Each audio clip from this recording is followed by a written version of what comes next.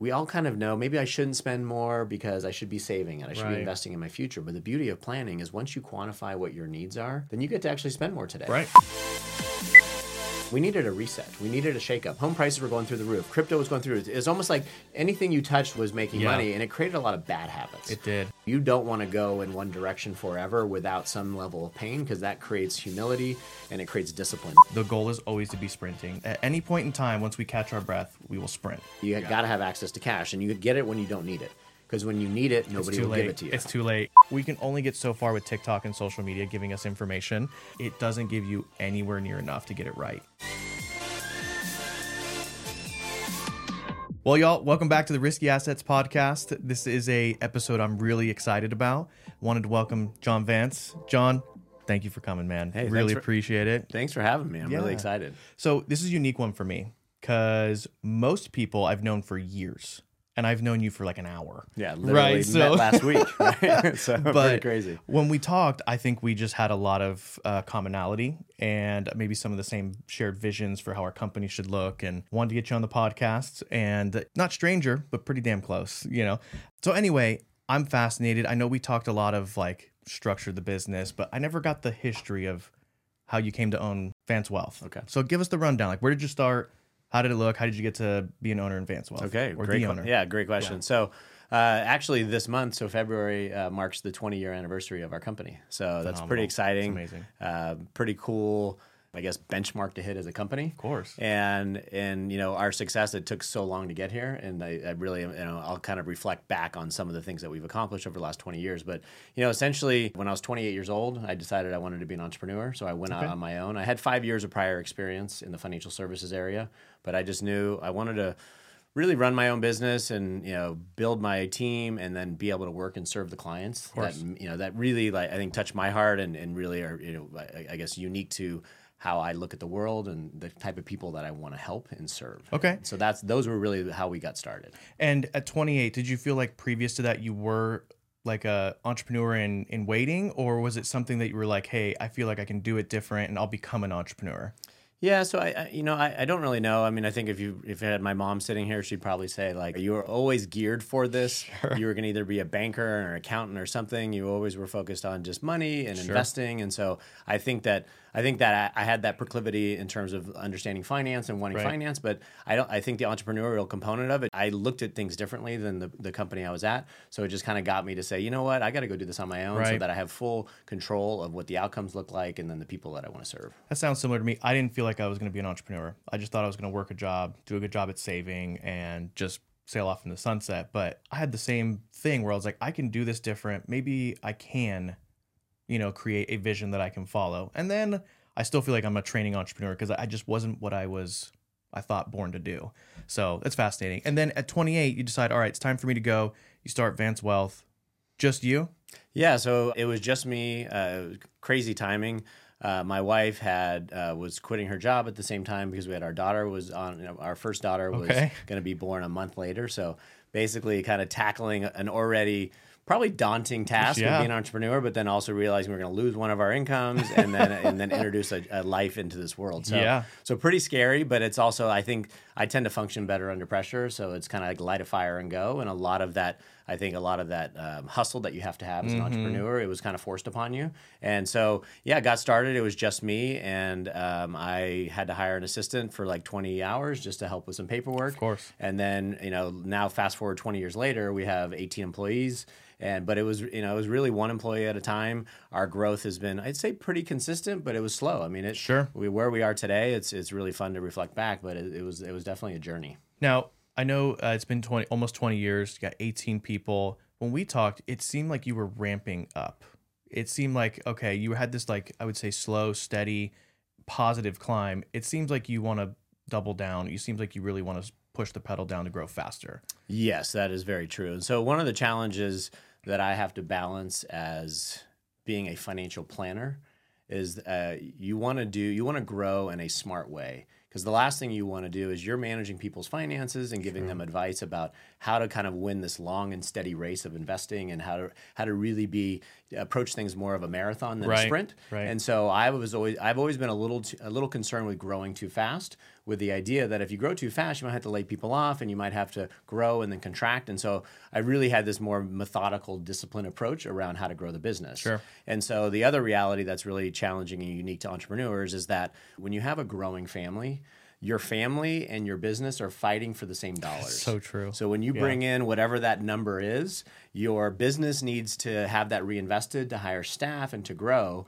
but your family has needs around school and even family vacations and all that. All of it. Buying a home, like bigger car. Right, we're all fighting for those same resources, and I think that's a challenge that entrepreneurs really share, and I know everyone does share that path, but that's why I think our growth has been very purposeful, very methodical, because when we started, we couldn't just overspend, because then that was at the expense of my family. And of course. And it's not like you had one kid.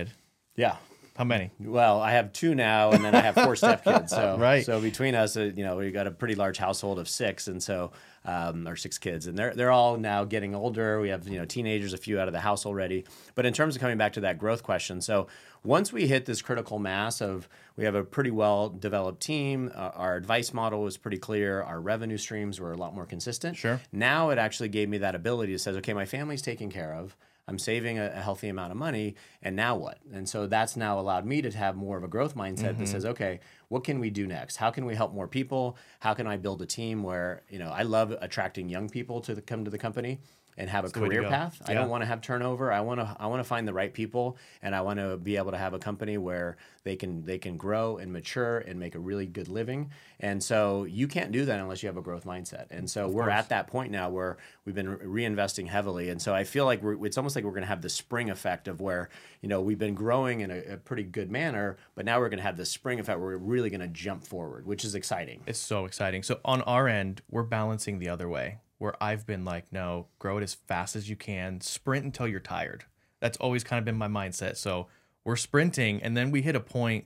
Now we're going to merge with another agency, so that actually is going to help us with cash flow, and it's going to help us with maybe some sustainability and a little bit more resource. But we had to look at it and go, we can't take on any more people. We're already pushing ourselves so far, but we sprinted to the end. And it meant once or twice we went without paychecks, my business partner, Daniel, and I. But in our mind, we were like, okay, that's how we want to go, but maybe not as far. So we're trying to balance the maybe be a little bit more conservative and not so. So the sprinting is now done. The sprint. So now what about the 5 and 10 year plan? We're still going to sprint when we feel like we're ready to sprint again. Okay. At any point in time, once we catch our breath, we will sprint, and maybe not as far as we did to the deep end this time, but the goal is always to be sprinting, always to be hiring young people. I think the other part that gets missed is that, yeah, money is a part of the young person in the training, but time is the other one. Right now, that falls heavily on my shoulders because I'm the one training staff. I would love to offload that, but it's my company. I want it done a certain way. So that also requires my time commitment, which takes away from some of the other things I want to be doing. So we're constantly, even now, playing the shuffle game. And what does that look like for the best use of my time? That part gets really daunting. And I think entrepreneurs all come up against it and go, how many hours can I commit to training? How long does it go? When does it stop? That I think hinders people as well. Well, and you have sometimes you're faced with this issue of, all right, if I just do it myself, I can do it faster and maybe more efficiently. But then that only goes so far. Correct. But then the flip side of that is if you're spending too much time at the office or training, then now your family's not getting you. So it is. It's really this ongoing balance of being focused. And one of the things that I've done recently was really trying to be mindful of when are my work days, which I call more focus days, or days where I'm really working, and then what are my free days, and am I truly free? Am I still checking email? I don't know if you actually go back and look, it's harder than you think. Oh, I haven't done that in 4 or 5 years. I always have my phone on me. Even when I'm on vacation, I'm like, I still have my phone. I can still check emails. I can still forward stuff.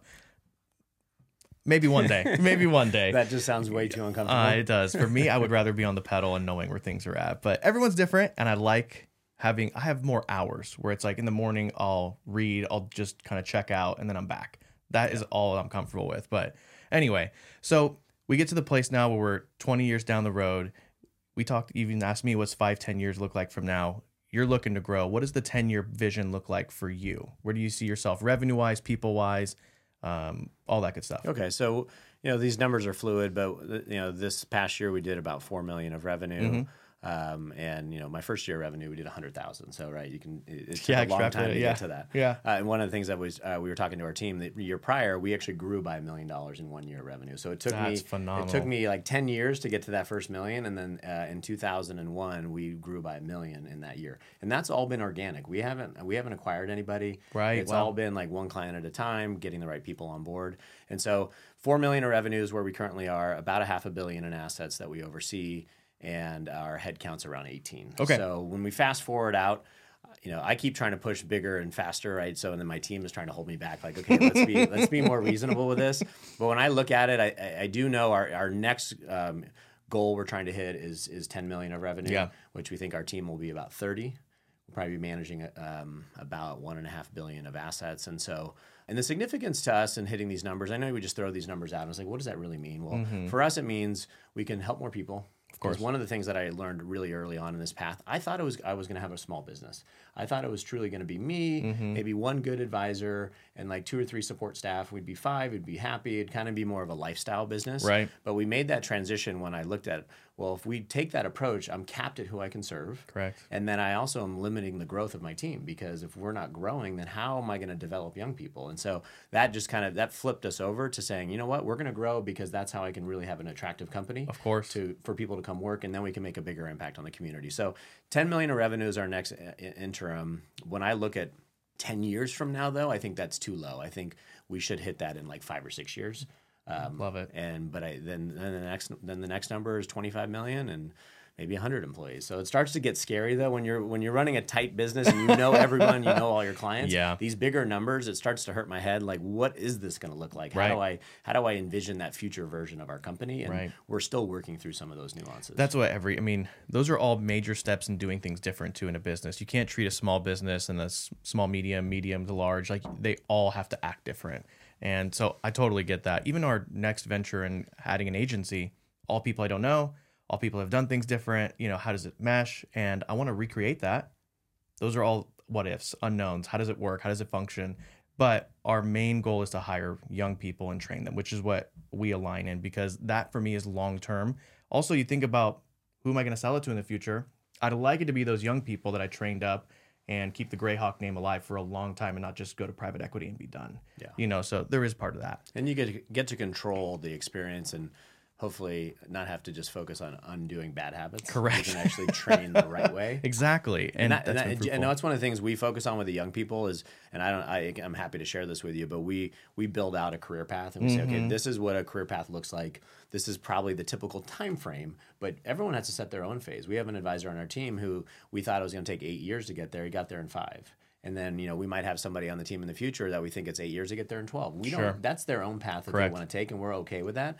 But the reality is, when we set that up, we do talk early on in this career, we're going to be investing heavily in you with training and resources, and your income might not grow as fast as you want in the first 5 years, but that's where the exponential growth then comes after that, is because you put that hard work in. Of course. Kind of that law of, you need to have 10,000 hours to be really proficient. Yeah. And it's like, that's a 5-year, that's work hard for 5 years, and then you start really can get that compounding growth and have insurance is the same way. It's that snowball, right? It takes a long time for that snowball to grow, but once it's big enough, it gets going down the hill fast. And my income really took off for me after year 4, and whereas real money, not just like, all right, I'm doing well enough to pay my bills and maybe buy a new car. It was like houses, and I can take my wife on vacation. She doesn't have to work anymore.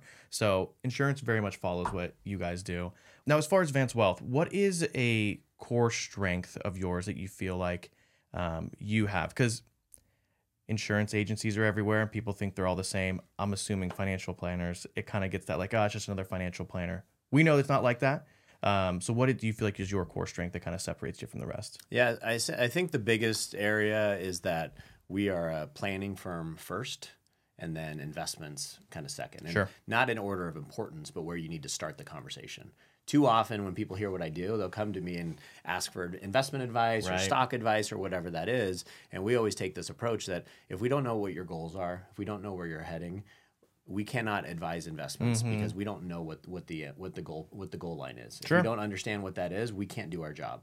So when we talk about planning, We focus on goals-based planning. We do a lot of tax planning. That's definitely an area where we're more unique because I think people are really they have a hunger, for trying to make sure that they're not overpaying in taxes. And so especially I'm in the business same boat. owners, Yeah, right? yeah. They want to make sure, okay, I'm going to pay my fair share, but how do I maximize my dollar? How do I do that? And so that's definitely an area we've gained a lot more traction in the last 5 years.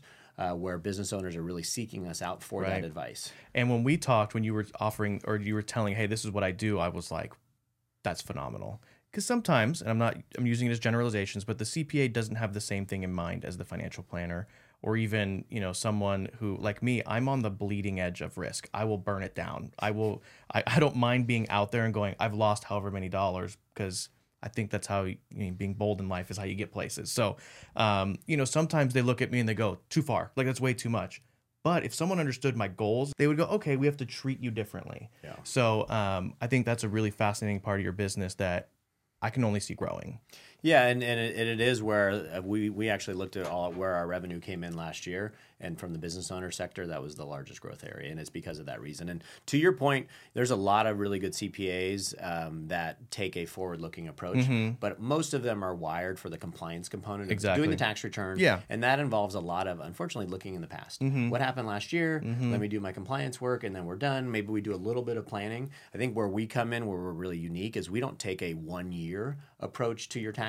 Sure. We look at this and saying, okay, if you're going to be on this planet for another 20, 30 years, how do we minimize your taxes paid in for that period of time, not just focusing on any given year. I know CPAs love to come in and say, oh, I saved you money last year. I got you a refund. It's really not our objective. Our objective is saying, how do we lay this out? And I want to have you, help you pay the least amount of taxes over your lifetime and not just focus on any one given year. Yeah, I think that's huge value. Now, there was something that I wanted to touch on because I think it's a fascinating thing that you do. So the Augusta rule, I use it. Lots of business owners use it. And as I found out from you, there is a very different way to go about valuating your home and going about that process. So walk me through it, because there's going to be huge value for business owners in how you go about the process. Yeah, so the Augusta rule essentially is a nickname for the part of the code. It's IRC section 288G. So that's the code.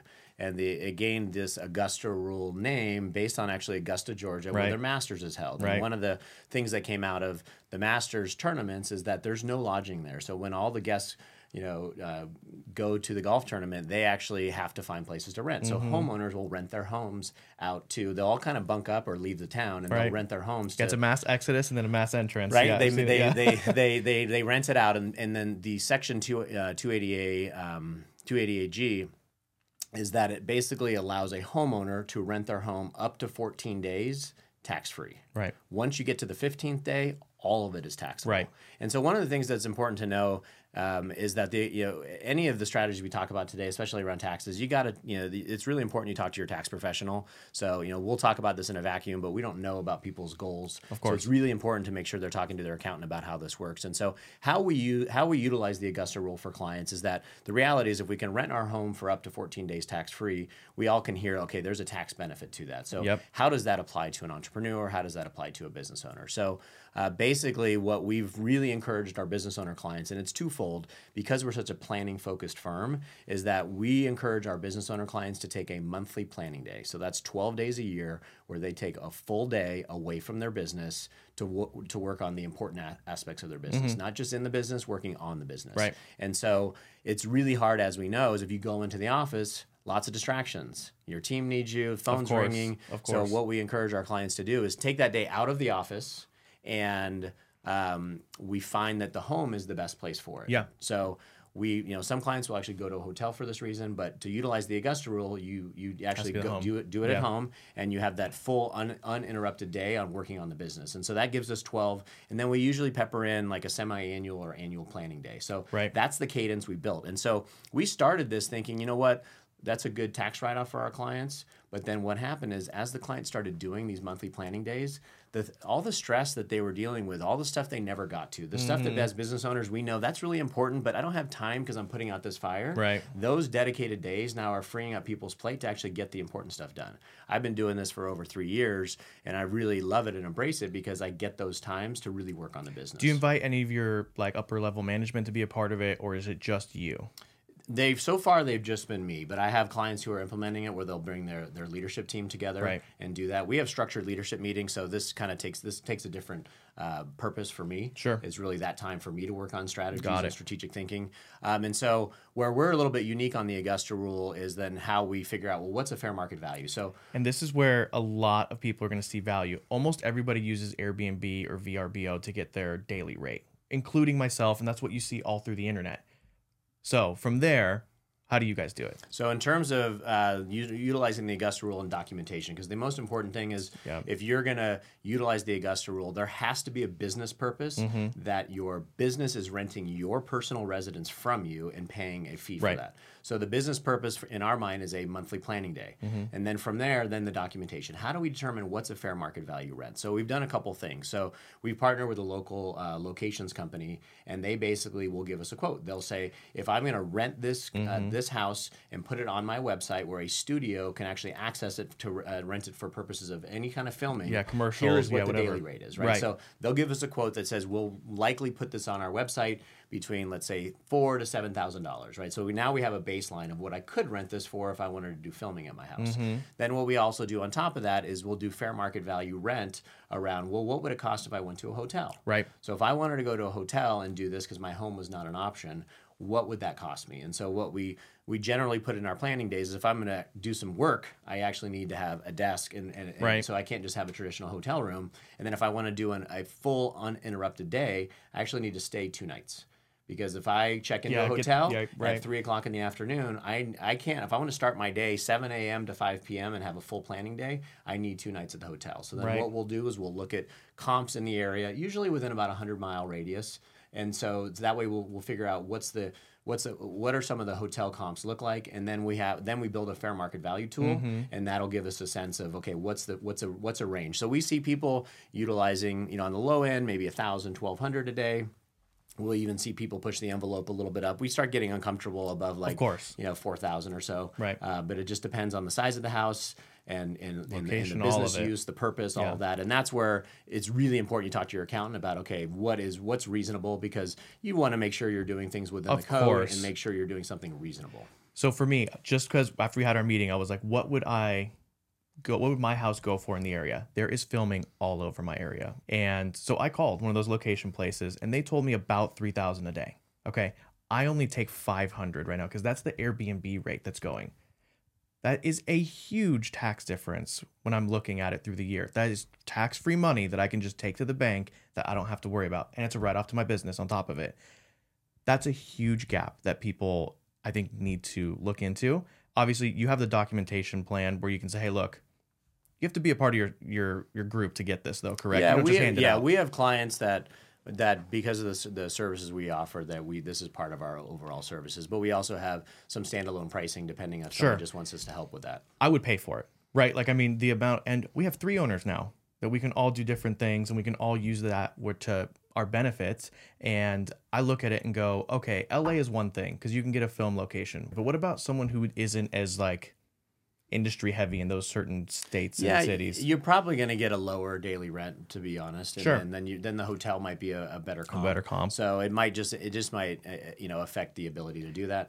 And so one of the things with the Augusta rule as well, if you have a second home, that can serve as that purpose as well. You can't double dip though. So it's 14 days total per taxpayer. So if you had a vacation home by the beach that usually rented for more, and let's say you were not renting it though out, you were actually just personal use. Right. Then a second home could be useful, because a lot of people say, oh, I'll just use my rental property. That doesn't work, because now you'll actually surpass the 14 days, and then it's no longer tax free. So be careful with some of the rules on there. The other thing to be mindful of is you have to be an entity. So corporate entity, S corp and C corp primarily. The LLC filing as a sole proprietor, no. Doesn't if work. You're just Schedule C sole proprietor, no. Okay. So it has to be an entity. LLC as a corp, same thing. That's okay. So that works as long as you're a corp. Partnerships are a little trickier. I would lean towards no, but that's something else. Talk to your accountant about that. And that's the big reason is, if you think about it, you as an individual is different than your corporation. Correct. So that's why that works. But if you're tax sole ID proprietor, numbers, it's the same thing. Exactly right, because you're using different tax ID numbers and socials and all that, which in the insurance world, we kind of use that delineation too. We insure things different based on the entity. If it's the same person, I have to treat it different than the business and to be able to separate it. The key is business purpose and documentation. Right. And then there's the things that you technically have to issue a 1099 because you know that if you pay anyone, of course, any non-business over $600, you get a 1099. So there's some actually technical components around doing it right. We see a lot of people do it wrong.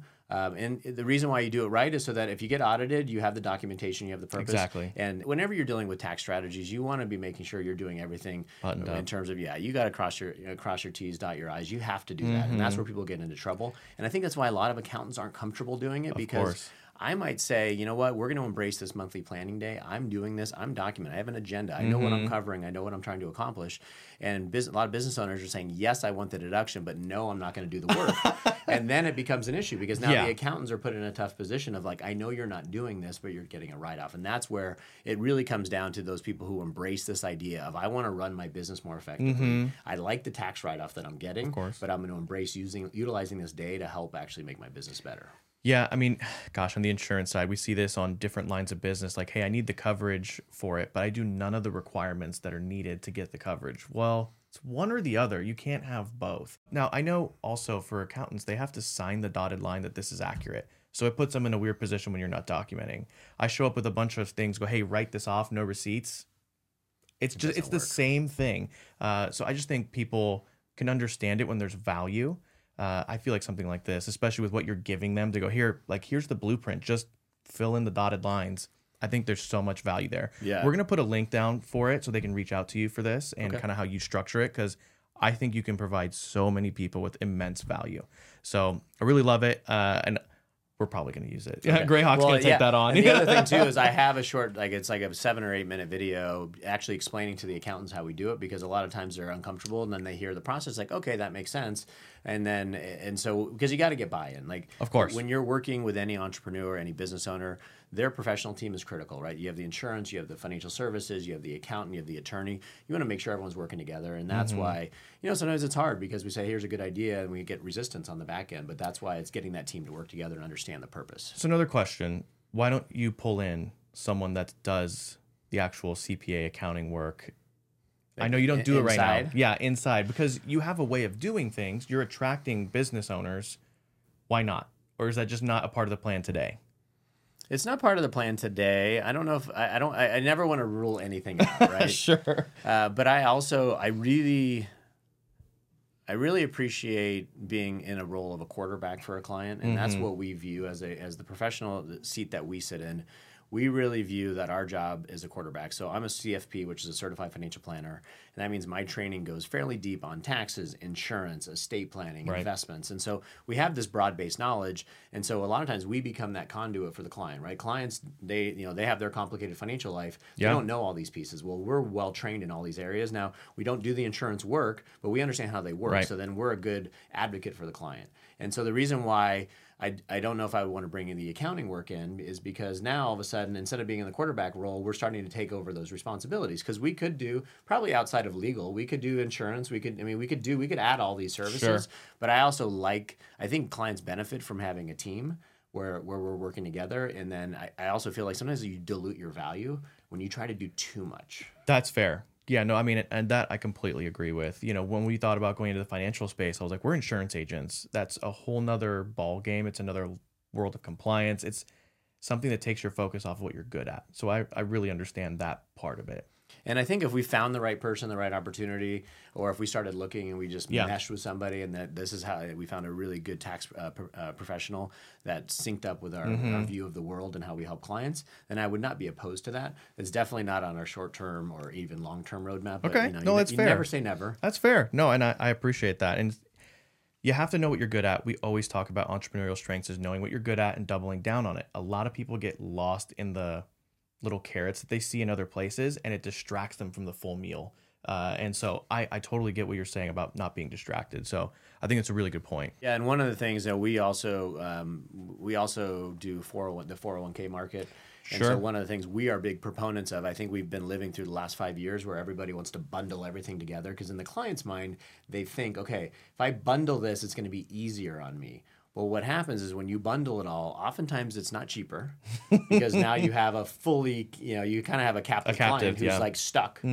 And also, if one of the people that are involved aren't doing their job, you can't really fire you can't fire a professional if you're all integrated. And so that's why our preference usually is build a strong team, right? Have a defined benefits broker, have a 401k person, have a TPA, have defined roles, have a good payroll company, and make sure those are all in their own lane. And but with technology, they're all integrated. It's easy, so they can talk to each other. Yep. And that was, I think, a big issue that clients had is that, well, if I have to manage this is a lot more work. And so that's one of the reasons why that's kind of our preference of being in a quarterback role, is that if your payroll company stops working, fire you should take that piece of the pie out, put another one in. Put another one in. Yeah. If you bundle it, you run the risk of when you're unhappy, you got to blow up the whole thing to start over. We were with the PEO previously, and I think we told you this, and it was the health insurance piece that was letting the whole thing down.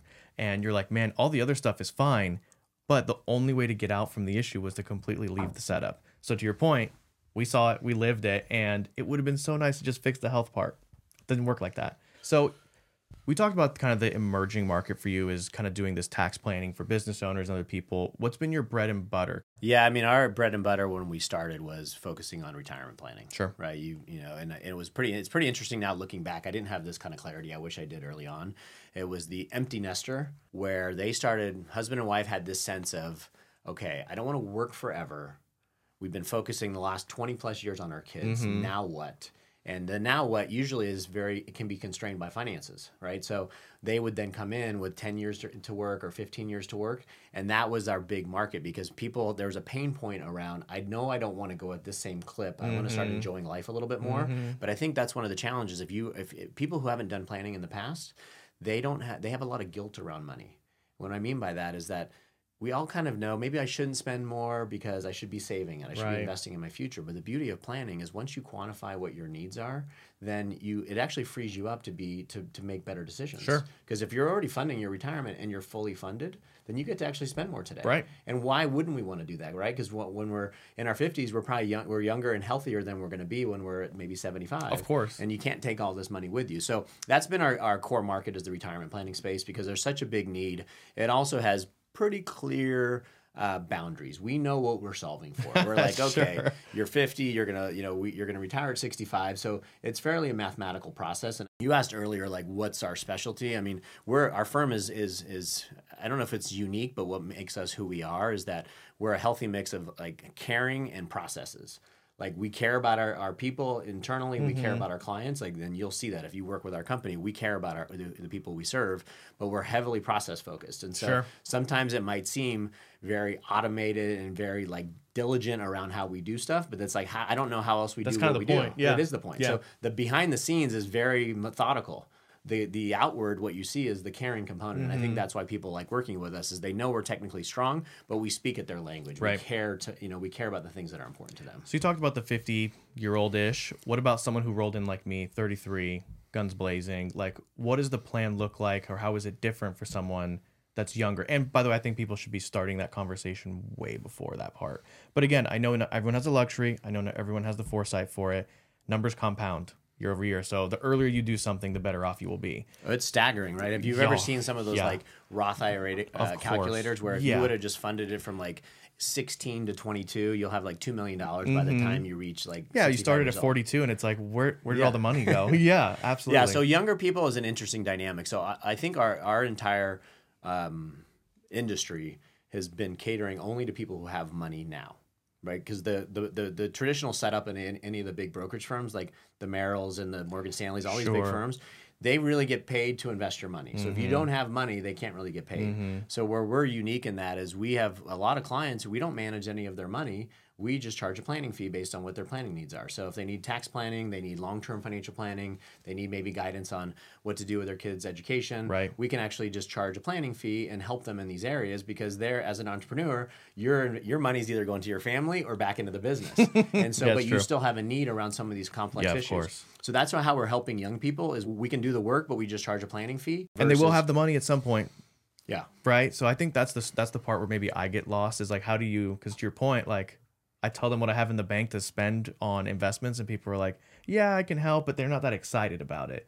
Now you look at the net worth in my business and you go, well, it's obviously more worth it for me to double down into that. Yeah. But I think that's a good place. And that's the fun work for me, because I came from those roots. And so I know I'm 48 now, but when I started the business, I was 28. So I lived that path. So I totally appreciate what people are going through. And that's why we set up our model to be able to charge a planning fee. Right. Because you have planning needs.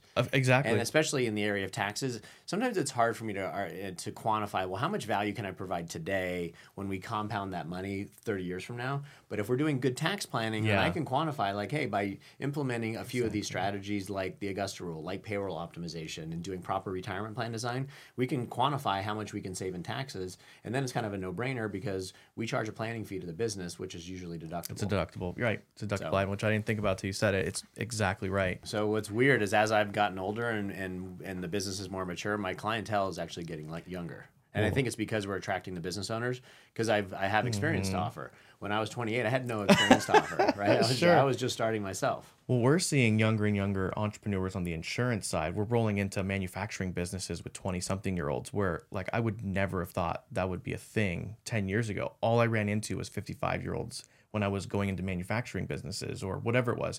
General contractors, a lot of those guys are retiring. I'm seeing young people owning these businesses, and that's really encouraging in a certain sense. Entertainment and being able to access money through YouTube and all the different entertainment markets has kind of brought that wealth number down, it seems like. So that's kind of where I was going, is to see if your clientele is shifting, because mine are. I would assume yours kind of follows closely. It is shifting. And so one of the things that we always offer as well is, if we're not the right fit, we'll get you to the right place. Because a lot of times I can just say, make sure you fund your Roth IRA, commit to a certain amount into some sort of college savings. Sure. Make sure you talk to your insurance agent and make sure you get the right insurance in to protect your family. And then just do those basic things, start building up emergency cash, get debt paid down, and then, circle back with us in a couple of years, and we'll, because at some point it's like, if I'm charging you $500 a month and I can't add that much value, I don't feel in good conscience to actually give you that. I'd rather spend 20 minutes, give you some kind of quick advice that's free, get you started in the right direction. And then once it gets more complicated, because that's where we thrive. When things get a little bit more complicated, that's when we can really move the needle. There's a lot of goodwill to doing that as well. I think people mistake that with, well, I'm not making money today, so it's not good. Wrong play. Right? You're creating a lot of goodwill. Most of the time, those people probably will call you back. I'm amazed. We'll get referrals from somebody who they didn't engage us, but we gave them some advice, and then we'll get a referral like, oh, so and so told me to call you, and I'm like, that's amazing. There it is. But and it comes back to that whole caring mentality. It's we want to take care of people, and that's one of the things too. When we look at who the ideal client is for us, a big part of it is they have to delegate. They don't have the time or the desire or the to play quarterback. Yeah, but also. When we're looking through the dynamic of the right fit, it's legacy minded people. When I sit down with someone who's really legacy minded, those people are speaking my language. And when I say legacy minded, they care about their company legacy, they care about their family legacy, and they care about their community. And so those are the people, when they come in, I'm like, they're going to be the right fit for us, because they just have a different mentality around the world. They want to help their community, they want to help their family, but they also want to make sure they run a really good, healthy company. We present that for life insurance. We kind of treat these like 3 buckets that really call for your money. Government being the one on the right, family being the one in the middle, and then we call it the goodwills, whether it's your church, whether it's a community organization, whether it's a charity. Where, in your opinion, would you want to give all of your money or most of your money? It's usually the charity and the family. You're trying to give as little out here as possible for the most part. I like that. I never thought about it in those buckets. Well, that's what they all fall into. And we're just trying to go, look, how do we plan on the insurance side to get as much over here to the people that you want to give it to? Because the government, it's there, it's necessary, but you're not just trying to give them money for the most part. So we kind of create the same word picture, so to speak, so people can understand where we're going while we're trying to help them with the insurance aspect of it. And we got linked up through insurance, actually. You were talking to Nicole Rex, I believe, and you were looking for a PNC agent or benefits. Because we do both. PNC, yeah. Okay. So it was PNC. And at the end of the day, I don't even know if it was a particular person. It was just we I guess like-minded people like Nicole, how she looks at her business, how she treats her people. I connected with her, and then she just said, oh, there's a great firm in your neighborhood. I'm like, oh, I don't know them. And so then she connected us. So. Right. And we love her. So we have a ton of work with her. We line up with everything, and we work so closely together now. It's not a shock that we got connected and that we were fairly like-minded. So that's been really cool. One thing you mentioned that we didn't really touch on was payroll optimization. We try and we tried, I should say, to do that on our own. Same thing. We're like, we can only get so far with TikTok and social media giving us information. Where do you see business owners being inefficient in that, and how do you guys help them optimize that side? Yeah, so on payroll optimization, there's a lot of stuff to unpack in there. So this is not a simple conversation. And it should be, but it's weird. It's not. It's like it's not simple and it's not linear. Like I can't give you step by step. Right. So a lot of times what happens when I sit down with a business owner, they're underpaying themselves. So we see that too often. And when I say underpaying, meaning they're not taking enough wages, W2, yeah, and they're getting most of their income just through profits, right through a K1. Yep. And unfortunately, that's one of the biggest red flags out there. So if you're constantly doing that, be prepared to get audited. So that's first and foremost. And most business owners don't want to get audited. So we sit down, and if we see they're not paying themselves enough in wages, then we know that you are putting yourself at risk. Right. So then from there, the impact of not paying yourself, if you want to fund retirement accounts, if you're not paying yourself enough in W-2, it limits your ability to put money into 401ks, Roth 401ks, those types of plans. So that decision is a critical one. Well, on top of that, you have to also do what's called a reasonable compensation analysis. For that job, right. For that job. Right. Like if you were not the owner and in this position, what would you have to pay someone? Right. So it has to be comparable. And a lot of times companies are running afoul of that same issue. So we get into the weeds, and there's not a perfect formula for that. And that's the hard part. Right. There's a few tools that we use, but there's still not a black and white answer. There's still a lot of gray areas. So when I talk to accountants, they'll say, okay, we like to target 40% W-2, 60% wages, or K-1. And then some people are 60% W-2 and 40%. It's all over the board. Right. So you can't really get the best advice. And so this process for us, it does start with reasonable compensation analysis. It does start with their goals. So if they want to max fund their retirement plans, we need to get their wages to a healthy level.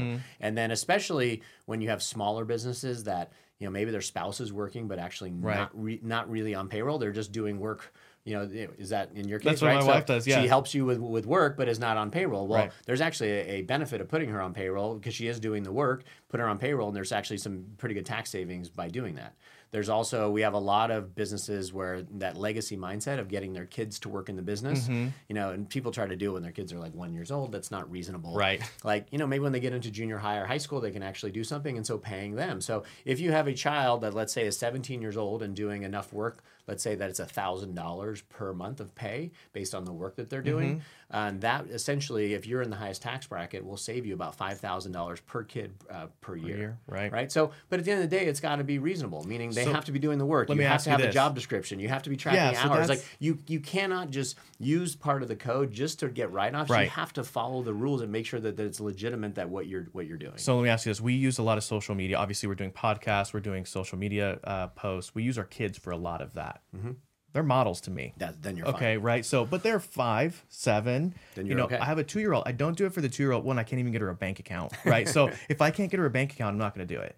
So I always see that like year 5 is where I can go, all right, here's your bank account. Then I can start using you as a paid person. Well, the model component is even easier because if I'm doing, sweeping the floors and filing and shredding documents. Yeah, 2-year-old can do that. But there's also you can't pay someone $100 an hour for that. Right. You have to be reasonable. If they're a model, they're arguably you could say, hey, there's an actress that's getting paid $100,000 for this. So there's actually it affords you the ability to actually maybe pay $10,000, $12,000 and maximize that tax write-off. Now you have to be doing the socials. You have to be doing the posts. Correct. If you just go, here's your $1,000 a month for my 5-year-old, but not doing it, you're asking for trouble. Yeah, for an audit. Yeah, using family photos, whether it's on websites and social and all those areas.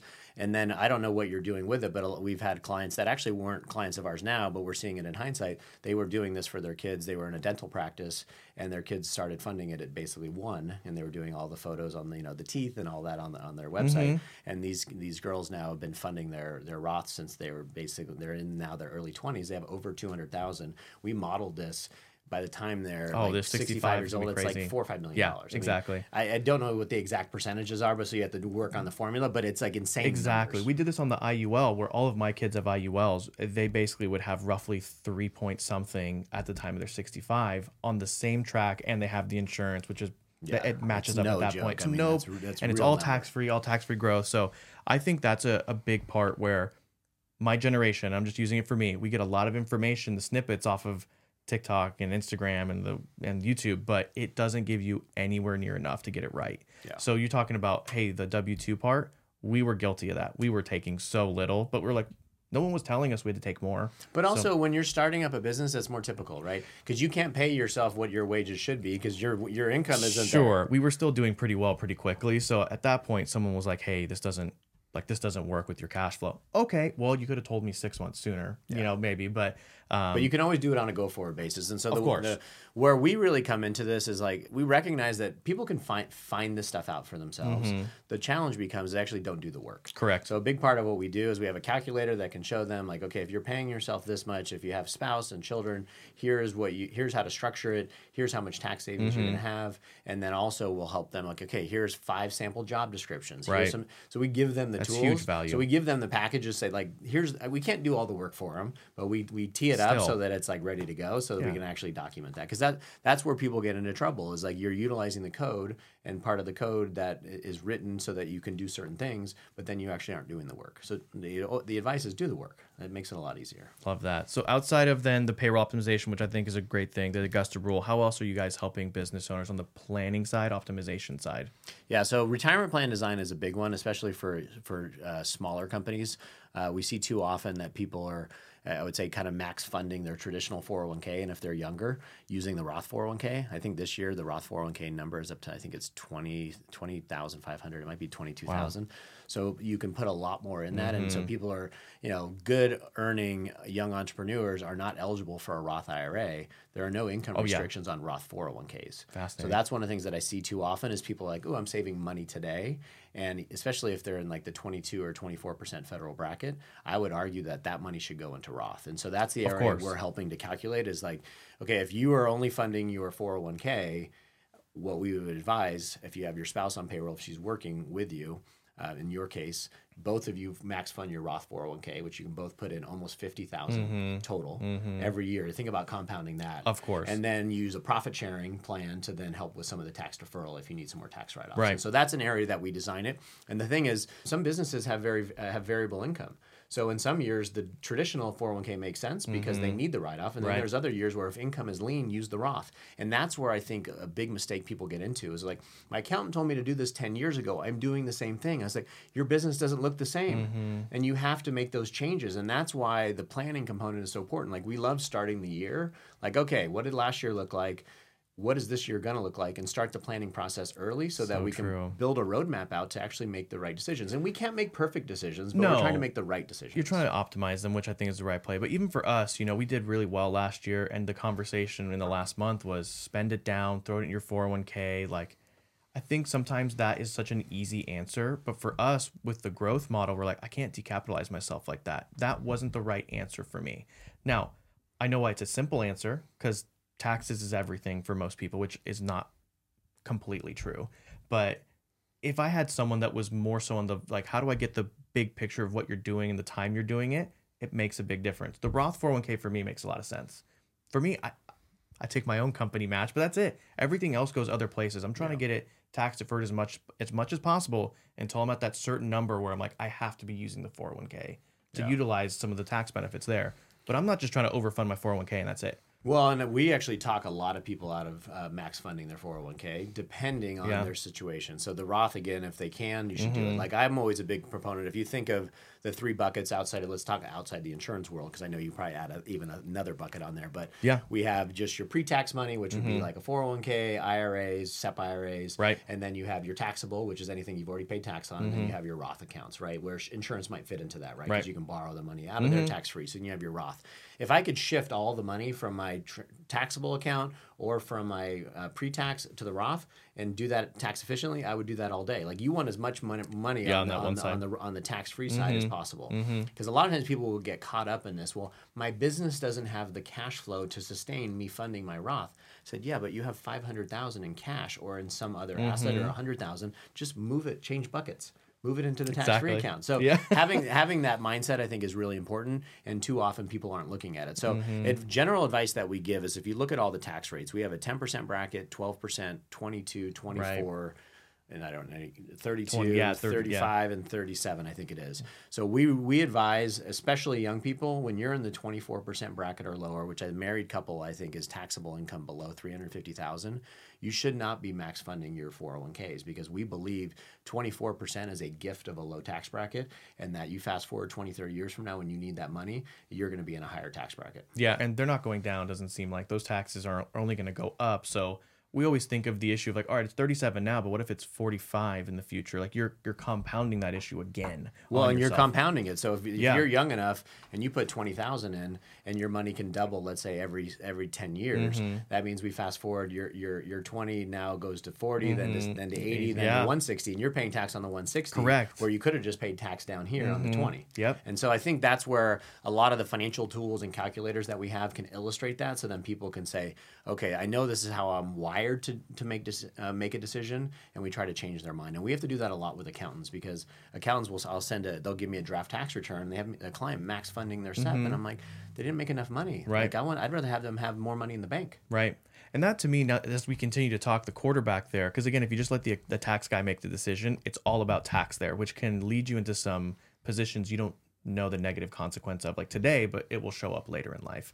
So it's making more and more sense while you're not in the weeds on that stuff and you're playing quarterback. Yeah, and I think that comes down to the planning component, right? So because we have a long-term picture of what the client's goals are, we can then help them make those decisions. Most other professionals don't understand what a client's 10, 15, 20-year goals are. They understand what the goals are today. It feels like an advocate too. Sometimes when you're on your own, you're like, I don't know if I'm doing it right. Someone's telling me who's a professional.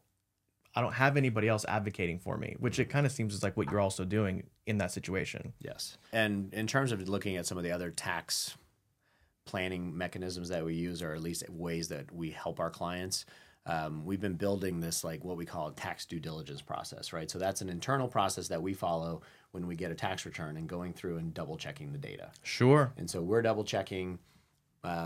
Obviously, if they have money with us, we're double checking, make sure they picked up gains and income properly. But then we're going through and we identify all of our clients, what are the tax opportunities they're taking advantage of, that's part of their tax strategy, and we'll go through the return and make sure everything gets picked up.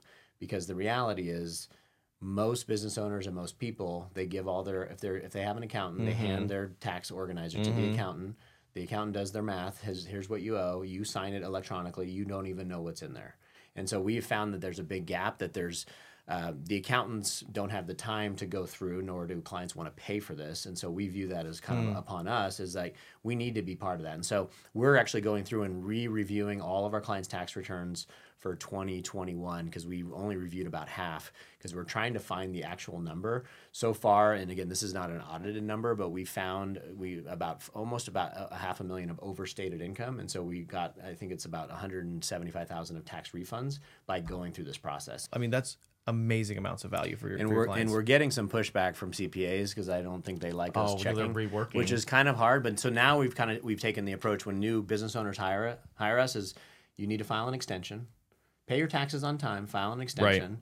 You got to file your corporate extension by March 15th, your individual by April 15th, and then you have time. So now, and I've always filed an extension, because I want to meet with my accountant in like July, when it's quiet, when I can actually have a when they conversation. have time to. Yeah. Right. And so the goal with that is get us a draft return about a month ahead of time, so we can run it through. And so, because oftentimes what happens is, after the tax has been filed, now it's got to be an amendment, which amendment's a lot worse. Like, get it. So we've been trying to request, and we have very low compliance at this point. So that's why building this tax due diligence process, that we can clearly define what we're doing, is so important, because otherwise clients are like, no, it's fine. That's what I have my accountant for. And we've been doing it kind of just part of our service, but we realize there's a lot more value there, and people don't really understand it. So that's why we're trying to build this out. Fascinating. You were talking about some other portion, like as far as like tax planning, and I always think of real estate as this way to, one, as a tax strategy, use it for depreciation and do your cost segregation analysis. How often are you looking at people and going,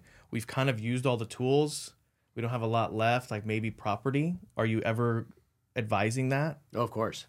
Yeah, I mean, real estate, it has to be part of your wealth bucket. It should be, yeah. Right? When you think about, you have your cash bucket, which is your liquid assets, you have your insurance bucket, you have your retirement bucket, you have your primary, like, real estate personal use assets, right? And then you have your real estate, and then maybe the next bucket is your company, right? So real estate definitely should be a component, but you have to have more wealth than the average person, because it's illiquid.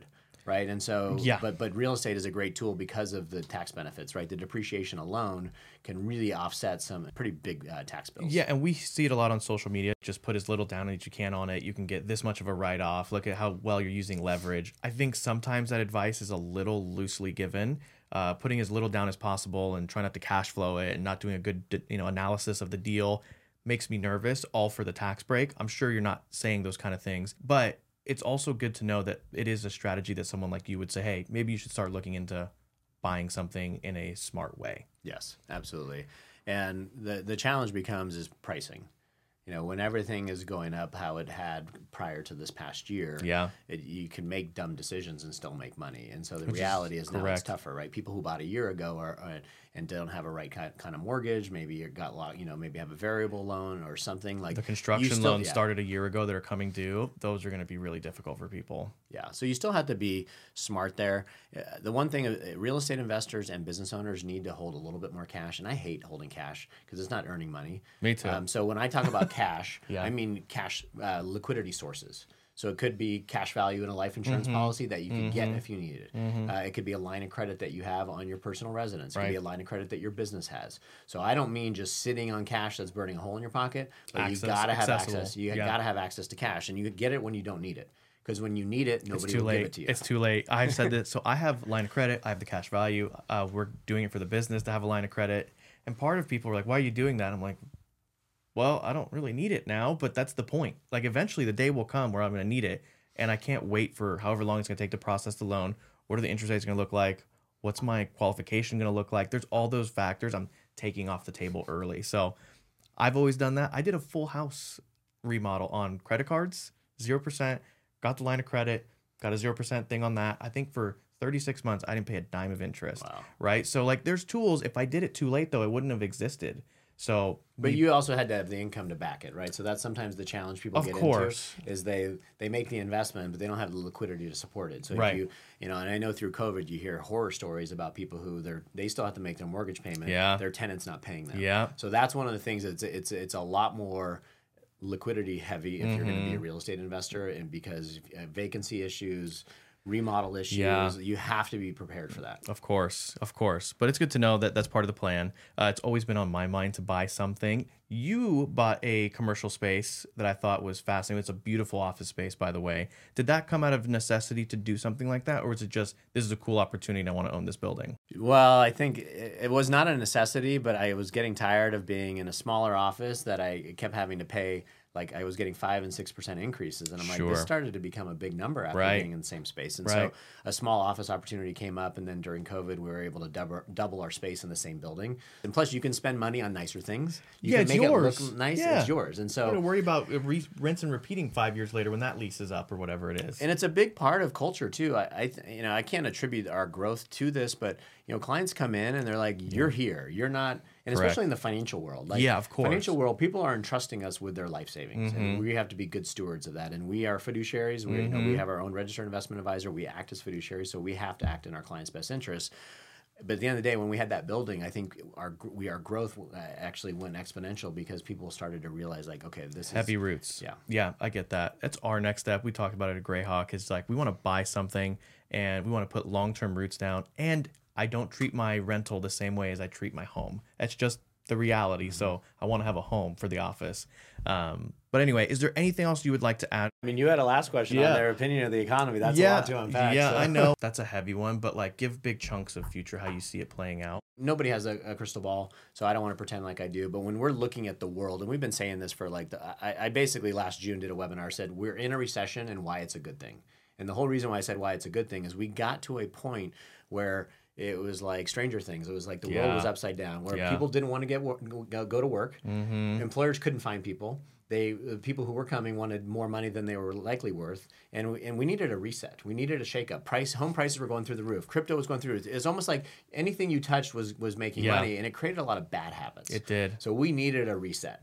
So we're in the middle of a reset, which I think is really healthy long term. You don't want to go in one direction forever without some level of pain, because that creates humility and it creates discipline when there's some pain. We saw so many new watches popping up on social media as new car, and you're like, okay, you're doing well today. You hope you have enough. Sure enough, all those posts started disappearing of all the nice things and the nice places in Miami they were going.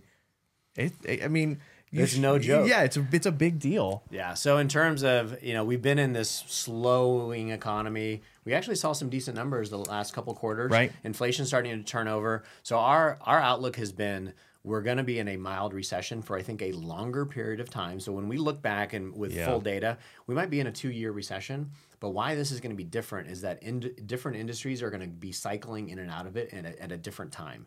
And that's very atypical of a recession. Right. Usually a recession, jobs are lost all at the same time. So if you lose a job, you have nowhere to go because they're cutting back. Correct. But if you notice what's happening now is different industries topped out 7-8 months ago, and now they're bottoming and starting to grow again. Now you're seeing technology lay off. And so you're seeing this very ebb and flow of the economy. And I think that's healthy because people who are motivated, who want to work, are going to be able to find jobs. Be there. Right. And if you talk to business owners, they still can't find positions, or they can't find people for their positions.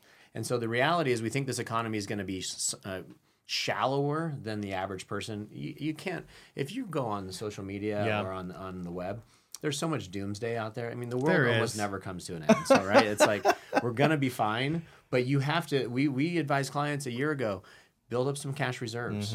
If you have a lot of receivables, tighten those up, because if your customer goes out of business, south. Yeah, they're not going to pay. Tighten all that stuff up. And so, when you go into environments like this, be a little bit more cautious. So even for myself, I look at some of the factors in the economy, and I go, there's a lot of negative or like red flags that are there that I go, I don't really want to buy anything for a little bit until I see the chips fall down. And again, for someone on the burning edge like that, it feels like there's a lot of stuff there. I look at the used car bubble. I look at the credit card bubbles. They're definitely out there. People are spending and living off credit cards right now. There's no denying all the data is supporting it. The last 3-month data has been pretty crazy. So for every dollar saved, there's 480 put on debted credit cards, which means they didn't make the payment, which is scary. Wow. Okay. And then you look at the used car payments and you look at the new car payments, they're up. The average payment is up like $400 a month. That is not sustainable in a quick period of time. The repos are way up. I look at the housing market and you're like, to buy the same house with the interest from last year to this year, I'm more than doubling my cost. Like, where do you see that changing? Because for a lot of people, like, I'm not in the financial sector, but I can see all the financial red flags. Do you see anything changing with that in the future? Do you see that negatively impacting whether it's the housing market or the stock market or anything like that? Well, the bond market is forecasting that rates are going to come back down in 2 years. They have to. They sprint it up. So, right. So the Fed has been behind the 8 ball. They made some policy mistakes. I mean, now that we're looking at in the rearview mirror, it's easier. Yeah. But I think this year's going to be choppier than most. Right now, the January's been pretty good. So it's it was really it's good. all clear. Yeah. It's no. Clear, Yeah. Right? There's still some challenges, and I think discipline, especially for investing, is like keep investing methodically. Like I'll have clients who come to me with maybe a lump sum. I'm like, you know what? Let's just the put dollar this cost in. averaging is a dollar big cost deal. average. Yep. Because we don't know where the bottom is going to be, and a big part of being a good investor is you can't panic. Right? You can't take such an aggressive stance where then at some point you're like, that's too much pain, I need to bail. You have to take it it's a discipline issue there. You have to have a discipline around that. And so the stuff that you're seeing with the consumer, those are real issues that are going to manifest themselves. So I think what's going to happen, the Fed's going to cut rates at some point, and then you're going to see refinancing boom go again, because the people who got these higher rates they're going to have to go in and basically refi and hopefully right size their balance sheets. Hopefully. And I've seen a lot of people who are buying right now on the asset part. I wish I was far enough down the road in the business. I'm just so committed and so deep into the business that I would love to buy real estate right now at 6-7% and then just go, I just got to make the payment or someone's got to make the payment for me.